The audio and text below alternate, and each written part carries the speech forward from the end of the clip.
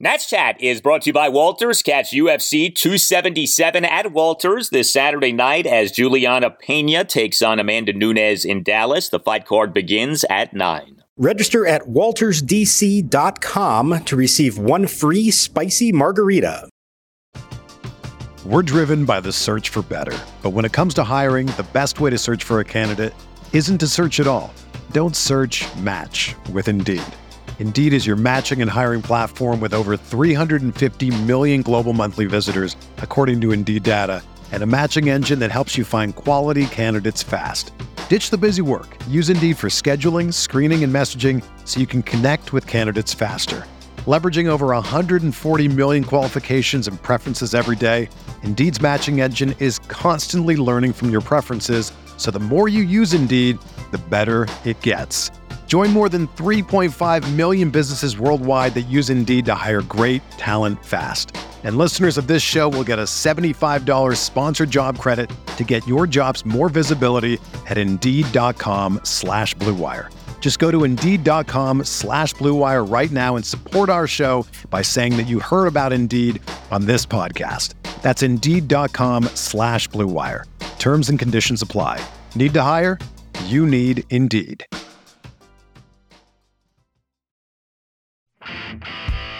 Gonsolin standing straight up as he takes signs. He spins, checks the runner at first as he comes set. Now kicks and delivers, and Soto chops the ball over the head of Freeman. A fair ball down the right field line into foul ground. Robles has scored. Hernandez around third. He will score. Soto's on his way to third, and he'll go in without a play. A two-run triple for Juan Soto. It's his first three-base hit of the year, and the Nats have played it 4 here at the top of the 5th inning. It's now Washington 4 and Los Angeles 1. The 1-1, line to right field. Soto is there and then makes the catch. Goes back 2 steps and hauls it in. Turner hits it hard, but he hits it at Juan Soto to retire the side.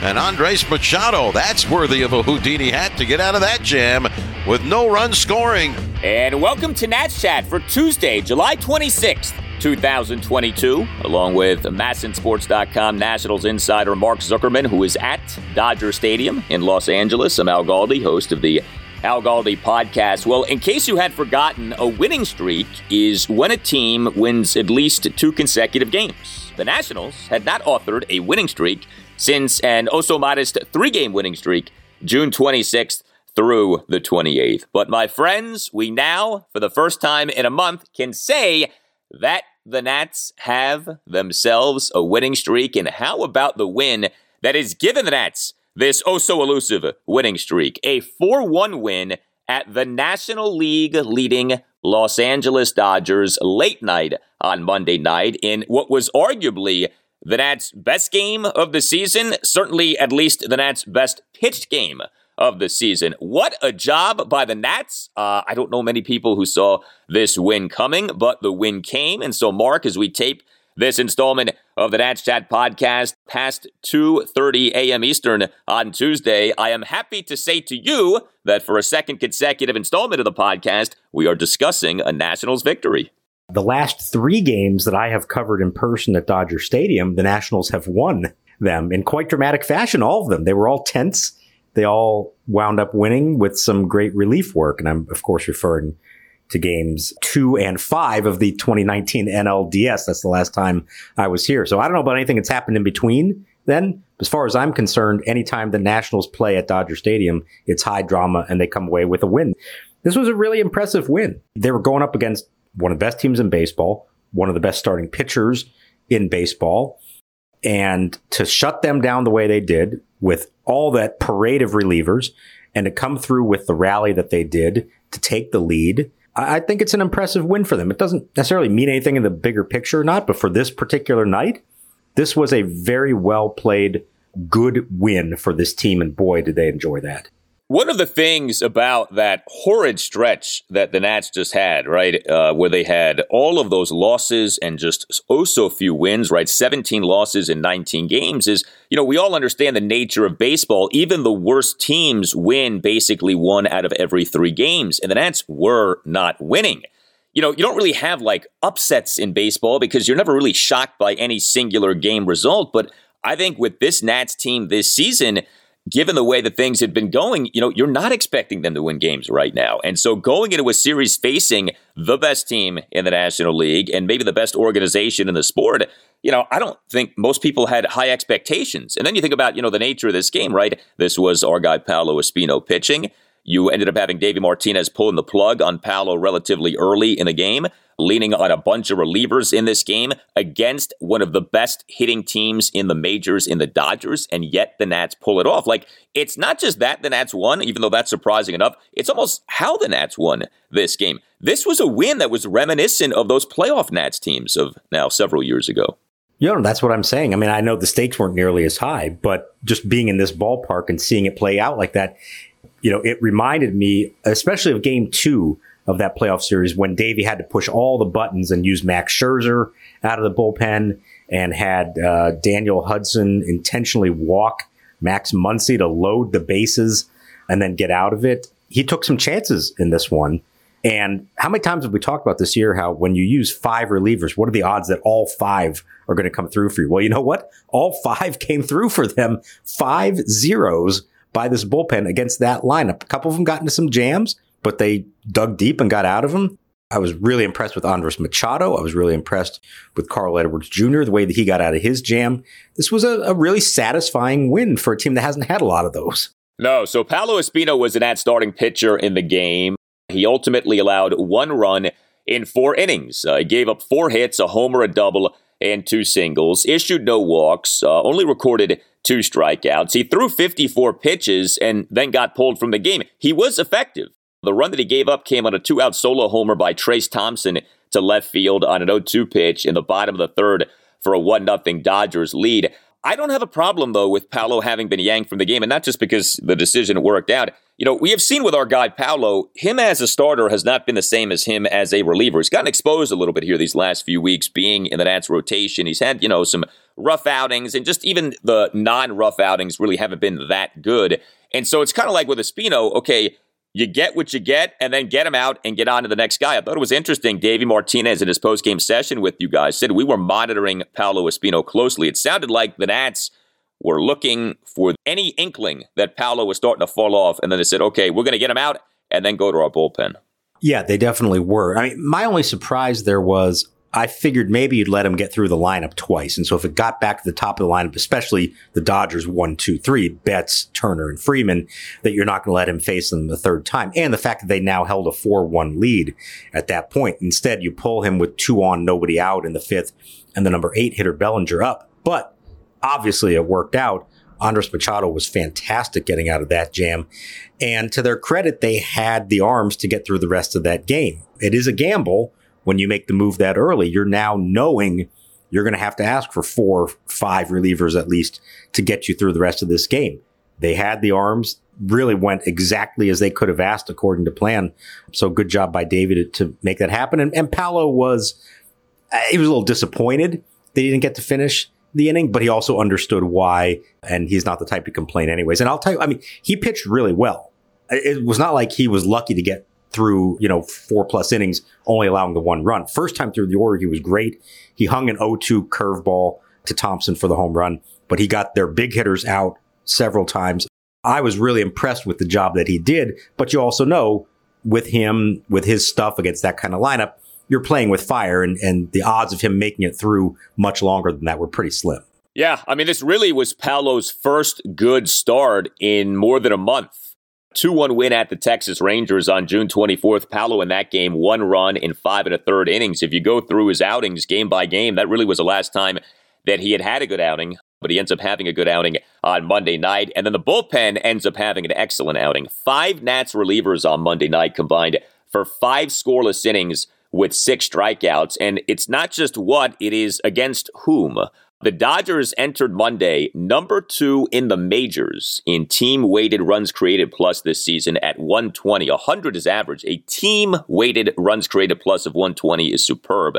That's what the Dodgers had entering Monday, and yet the Nats shut down this team. And you've referenced it. What Andres Machado did really was something. Bottom of the 5th, faces 4 batters, gets 3 outs. Came into the game with runners on first and second, nobody out. Nats leading 4-1. Machado then struck out Cody Bellinger swinging on 6 pitches for the first out. Machado did then issue a 1-out 6-pitch walk at Trace Thompson to load the bases, but Machado then struck out Mookie Betts looking on 5 pitches and then got our old friend Trey Turner to line out to end the inning. Then Victor Arano, scoreless bottom of the 6th. Hunter Harvey, scoreless bottom of the 7th. Carl Edwards Jr., scoreless bottom of the 8th, despite giving up 2 singles. He, with runners on first and second, struck out Max Muncy on 6 pitches for the 3rd out.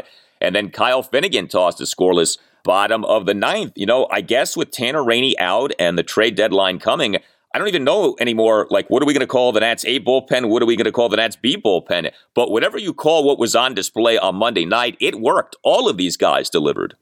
Yeah, they were outstanding. I'm going to say the 2 biggest pitches of the night. The first one came from Machado. It was the strikeout of Mookie Betts, and he had Betts completely fooled. I mean, he threw a fastball essentially down the middle, and Betts took it like he never saw it coming. And I think the reason he was able to do that is because his changeup is so effective that I'm assuming Betts was looking for that, and he froze him with a fastball.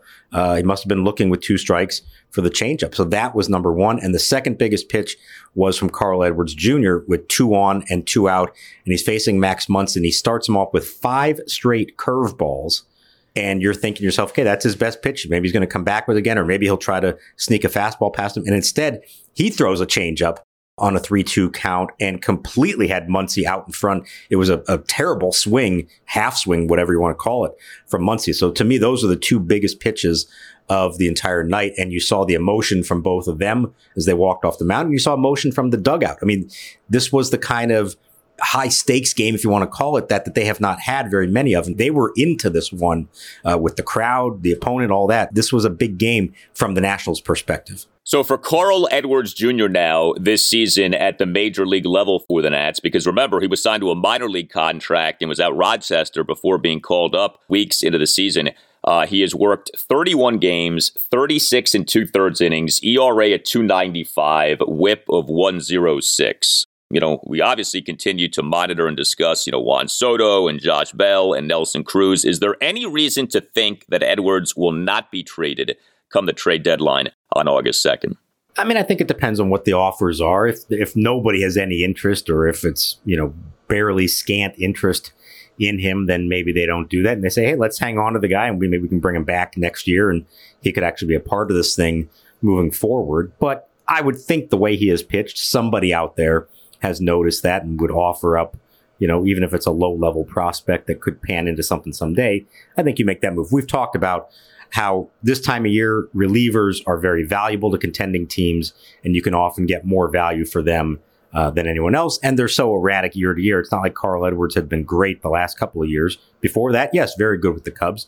You don't really know what you're going to get from him in the future. So I think if there's a decent offer for him, yeah, you make that move. I think Finnegan is the most fascinating one, though, of them, because as we've discussed, there are valid reasons to see if you can make a trade, and there are valid reasons to hang on to him.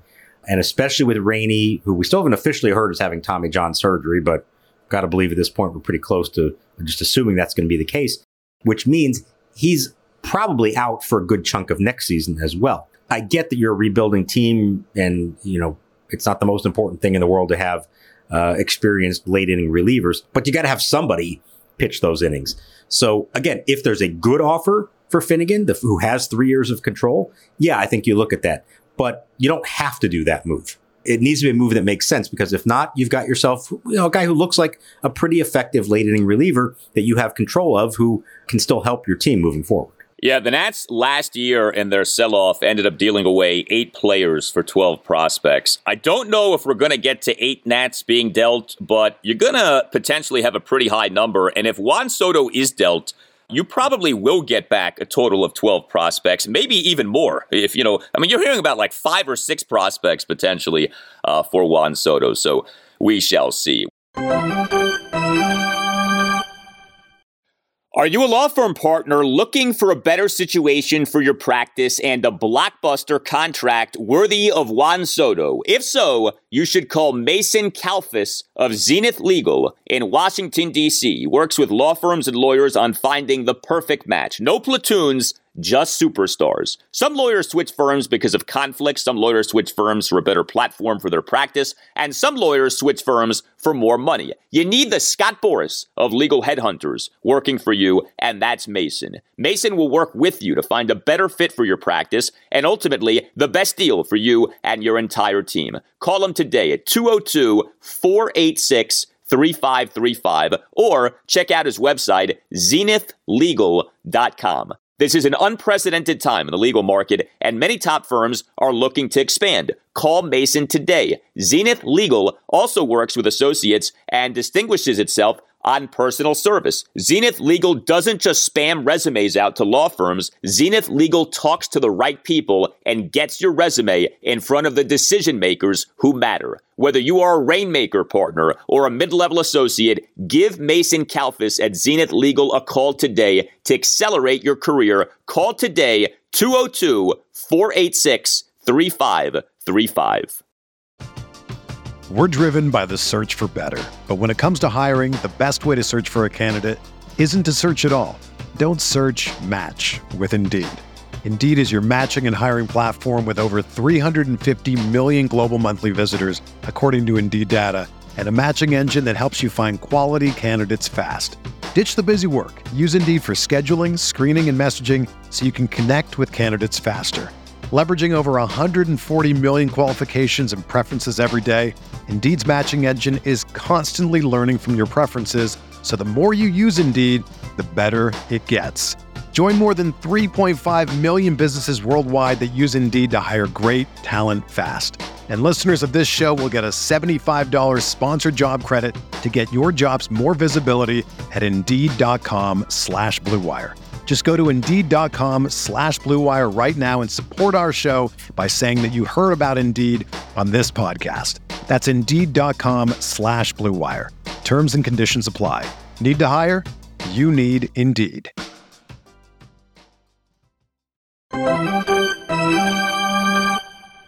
1-1 delivery, swinging a high fly ball to right field. Soto drifting back, has a play, now squares up, and he makes the catch, and a curly W in the books at Dodger Stadium. The Nationals knock off the National League's top club, the Los Angeles Dodgers, in their home park in Game 1 of this 3-game series. And the Nationals have 2 wins in a row on this road trip.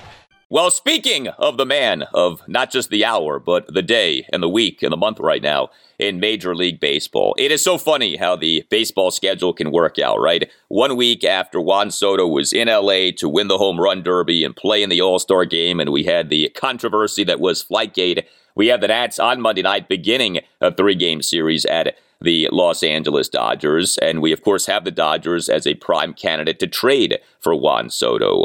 So before we get to Soto's game, I know you noted this on Twitter. Soto, prior to the game, being bombarded with questions from Los Angeles area reporters. I guess the Dodgers are at a point now to where if you cover the team, you just assume that if any megastar is made available via trade, that megastar is going to wind up with the Dodgers. But what was that media session like, Juan Soto fielding questions from LA area reporters?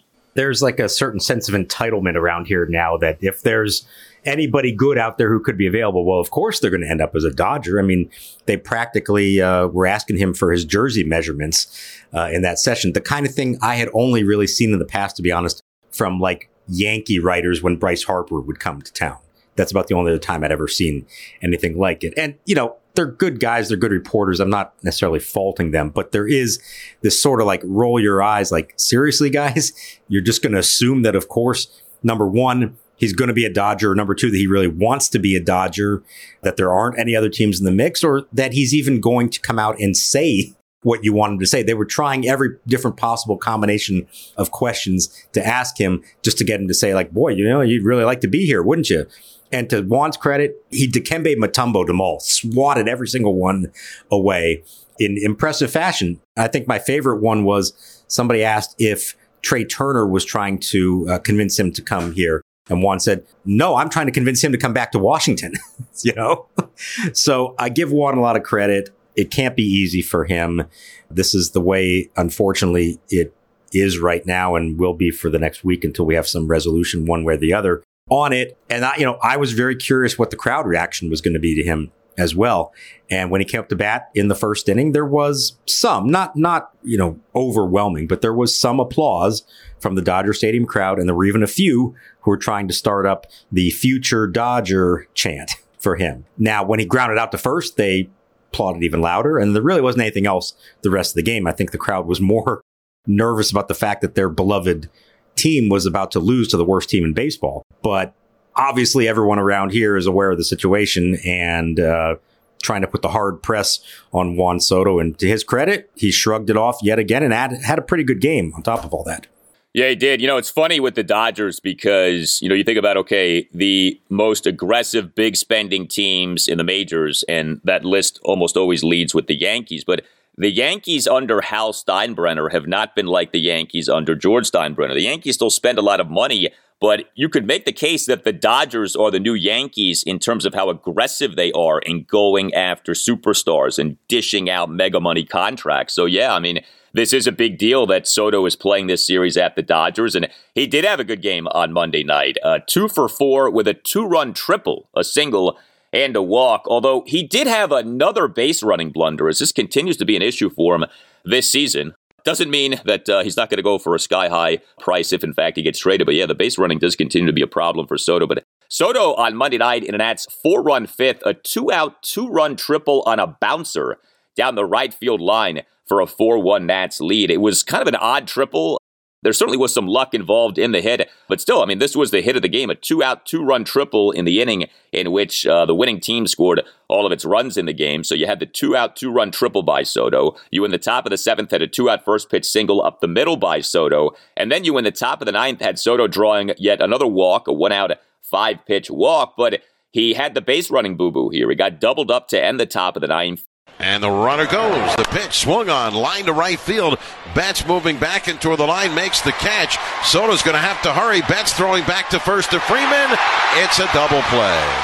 So there is this issue where he keeps making these outs on the base paths. I'll look this up. Soto entered Monday minus 3.8 base running runs per Fangraphs this season. He quantifiably has not been a good base runner, but he obviously is a very good batter. And what's also true now about Soto is that he's number 9 in the majors in OPS this season at 895, right? Remember we'd have those conversations about, boy, Juan Soto's OPS starts with a 7. That doesn't seem right. Well, here we are now. He's top 10 in the majors in OPS, and he had a very productive game on Monday night. Yeah, he's going to be just fine, I think. No matter who he's playing for, the numbers are going to be there at the end of the year. He knew that. We all knew that. And what I like is he's back at that point again where he's both staying patient to draw his walks, but he's also hitting the pitches that he does get to hit and coming through on a lot of them. So that's been a good sign for him. The base running thing, look, he got a great jump. He had second base stolen easily. Nothing wrong with that. The issue was as soon as you hear the crack of the bat, you either need to turn around and figure out where the ball is, or you got to look back at your first base coach who's yelling at you, get back, get back. It took a couple of seconds before he realized all that and could turn around, and it was far too late for it. Now, it didn't cost them in the end, but between his base running and also his defense, which has ranked among the worst in the league, all his value right now is at the plate. That's a lot of value, but he's not helping himself on the bases or in the field. Nats on Monday night only had 2 extra base hits, and Nats finished with 8 hits and 6 walks. The 2 extra base hits, the Juan Soto 2-run triple in a 4-run fifth, and the Yadiel Hernandez leadoff home run in that 4-run fifth. Yadiel on Monday night, 2 for 4 with 2 leadoff hits, a solo homer and a single. He in that 4-run fifth had a leadoff opposite field homer to left field to tie the game at 1, 407 feet per StatCast. And this was the Nats' first hit in the game. It's funny, for a while this felt like another one of these Nats games in which the team is doing nothing offensively, and then everything changed in that 4-run fifth inning. And then Yadiel in the top of the 6th inning had a leadoff single through the right side of the infield on an 0-2 pitch. I know we've talked about this, but, with the struggles of Lane Thomas, we do continue to see a good bit of Yadiel Hernandez. Got off to a good start, then cooled off. He's been better lately, and obviously that home run was significant on Monday night.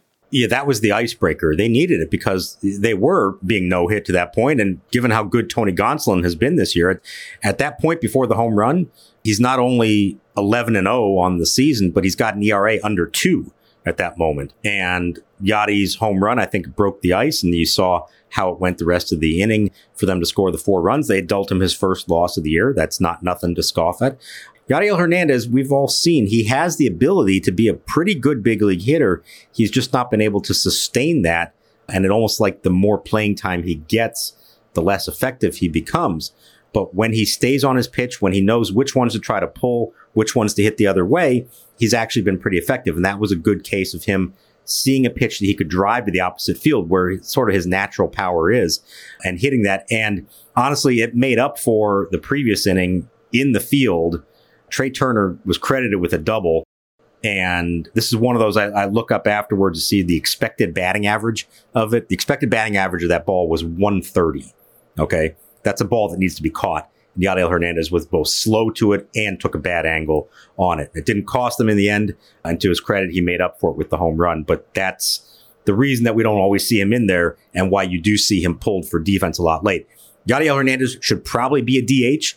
As we know, this team has a DH for now, a 42-year-old guy who's at the moment is staying here and is going to be in there every day. But long-term, Yadiel Hernandez is probably not a left fielder as we've seen. Yeah, and, we haven't talked about this, and it's almost become like you just don't even acknowledge it anymore because everyone kind of realizes it. But the Nats' current DH is having an atrocious season, okay? And I don't say that lightly. Nelson Cruz now, in this month of July, is slugging 169, okay? That's his slugging percentage for the month of July. He has been a massive disappointment for this team, and honestly, it's sad because it feels like we're seeing the end of the career of Nelson Cruz. Like, that's what this season feels like, that Nelson Cruz, off having been really good over the last few years, I mean, he's been really good in his career, but he really was tremendous these last few seasons. Man, has he fallen off the cliff this season. Another hitless game for Nelson Cruz on Monday night. He went 0 for 3 with a walk, 2 strikeouts, left 4 men on base. I guess someone is going to take him on come the trade deadline. But boy, he has given the Nats next to nothing this season. He got hot for a little while, but the numbers are just atrocious. And, you think about Soto, Bell, Cruz. Soto and Bell now, you have to say, have held up their ends of the bargain. Nelson Cruz just is not. And so if/when he is traded, I think that actually could do the Nats some good because Davey Martinez continues to bat Nelson Cruz in that 4 or 5 spot. And you have a guy in Yadiel Hernandez who has been much more productive than Nelson Cruz has been this season. So that might actually do some good for the Nats lineup, having Yadiel Hernandez as a DH for the most part moving forward, even though, like you said, there is a tendency for Yadiel to get exposed when he plays more. Hey guys, it's Al Galdi for Window Nation. Beat the heat with Window Nation, which right now is offering a very special deal. Save $200 off any style of window from Window Nation with every 2 windows that you buy, plus make no payments and pay no interest until 2024, plus you can receive a free entry door with the purchase of a house of windows. Save yourself thousands of dollars on your new windows and on your energy bills, all while upgrading the look and feel of your home. Here's all that you need to do. Go to windownation.com or call 866-90NATION and tell Window Nation that Al Galdi sent you. The average Window Nation installer has over 16 years of experience with over 20,000 windows installed. Your windows matter. Lean on the experts of Window Nation and get yourself the special deal. Again, save $200 off any style of window from Window Nation with every 2 windows that you buy, plus make no payments and pay no interest until 2024 and receive a free entry door with the purchase of a house of windows. Visit windownation.com or call 866-90NATION and tell Window Nation that Al Galdi sent you. That's windownation.com or 866-90NATION and tell Window Nation that Al Galdi sent you. 1-2, Harvey's pitch. Check swing on a ball outside. They appeal. Strike 3, says Chris Conroy at first. And Hunter Harvey strikes out Betts to end the inning. So good work by Hunter Harvey. The Nationals' bullpen success continues. A couple of interesting items from Monday night. Victor Robles was the Nats' leadoff batter. We apparently are back to this now. Victor Robles had not batted in the leadoff spot this entire season, and yet on Monday night he was in that spot, and it's impossible to ignore the timing of this, right? 1 game after the clown nose game against the Diamondbacks there, the win at Arizona on Sunday with Victor Robles trolling Madison Bumgarner and Davey Martinez after the game saying that he was not happy about that. Now, I think that's probably more coincidence than anything, but it's just funny, the timing of all of this. But yeah, Victor Robles, who has not had a good season, has perhaps been a bit better lately, has been confined to batting essentially in the 9 spot. He was in the 1 spot on Monday night. He went 1 for 5 with a single and 2 strikeouts. Seeing the Nats 4-run fifth, had a 2-out first pitch single through the left side of the infield. But he also left 3 men on base. Top of the 8th, bases loaded, 2 outs. He struck out swinging on 7 pitches. But where did this come from? Victor Robles batting in the leadoff spot. We saw some of Luis Garcia in that spot lately. The plug apparently has been pulled on that. We've seen a lot of Cesar Hernandez in the 1 spot, and it sounds now like Robles might be getting another look here as the Nats leadoff batter. I can't believe it took you this long to bring the subject up, Al. The moment that we saw that lineup and that Victor Robles was going to lead off, I figured you're going to lead the show with this. You went almost a half an hour before bringing it up. So you've gone soft on me. This has been one of your pet projects for over a year now, Davey giving up on Robles as the leadoff hitter after 7 games last year. Well, Victor has not held up his end of that bargain, unfortunately. If I had more ammo, trust me, I would be beating that drum. But he has not been good. Like it's hard to keep mounting that horse when the guy is continually not doing well. I don't. Where did this come from, though? Davey doing this? I don't think anyone was anticipating this. No, I just think it's a case of they've been trying anything they can to generate some offense and get some guys on base in front of Soto, essentially. Cesar Hernandez continues to hit at the top of the lineup. He has not been worthy of it, although he had a decent game, got on base, 3 times in this one as the number 2 hitter, but he really has not done his part. Luis Garcia's had some opportunities, but that's not really where he should be at this point. And, Lane Thomas had his opportunities. They just have not been able to get anybody on base with any consistency. And I think the feeling was, Robles has kind of quietly been better for the last few weeks. Not great, but he's been better. Had a decent weekend in Arizona. If you take all the circus stuff out of it and just focus on the actual performance, he had an all right weekend at the plate. So they figured, hey, let's give this a try, see how it goes. And I did think it was interesting that Davey said, this isn't just a one-time thing. He intends to keep him up there for a little while. I think you've reached a point where you just say, what do we have to lose? I don't know ultimately what Victor Robles is going to be. Maybe he's a lost cause at this point. But compared to some of the other more veteran players on short-term deals they have here, Robles, at the very least, you could say there's still a sliver of a chance he might pan out into be something for them. So might as well give him the opportunity once and for all to see if he can do this and do anything with it. It wasn't a great game for him on Monday night, but I think you're going to still see him leading off here moving forward, at least for the time being. Yeah, I also know this about Davey, though. He changes his mind constantly with his lineups. And it was just like 5 minutes ago that Luis Garcia was getting a look-see in the 1 spot. And all of a sudden now that seems to be done. So I don't know. I mean, Davey says this on Monday. Check back with me on Tuesday, okay? Like, I don't know what to think anymore. And, it's odd, too.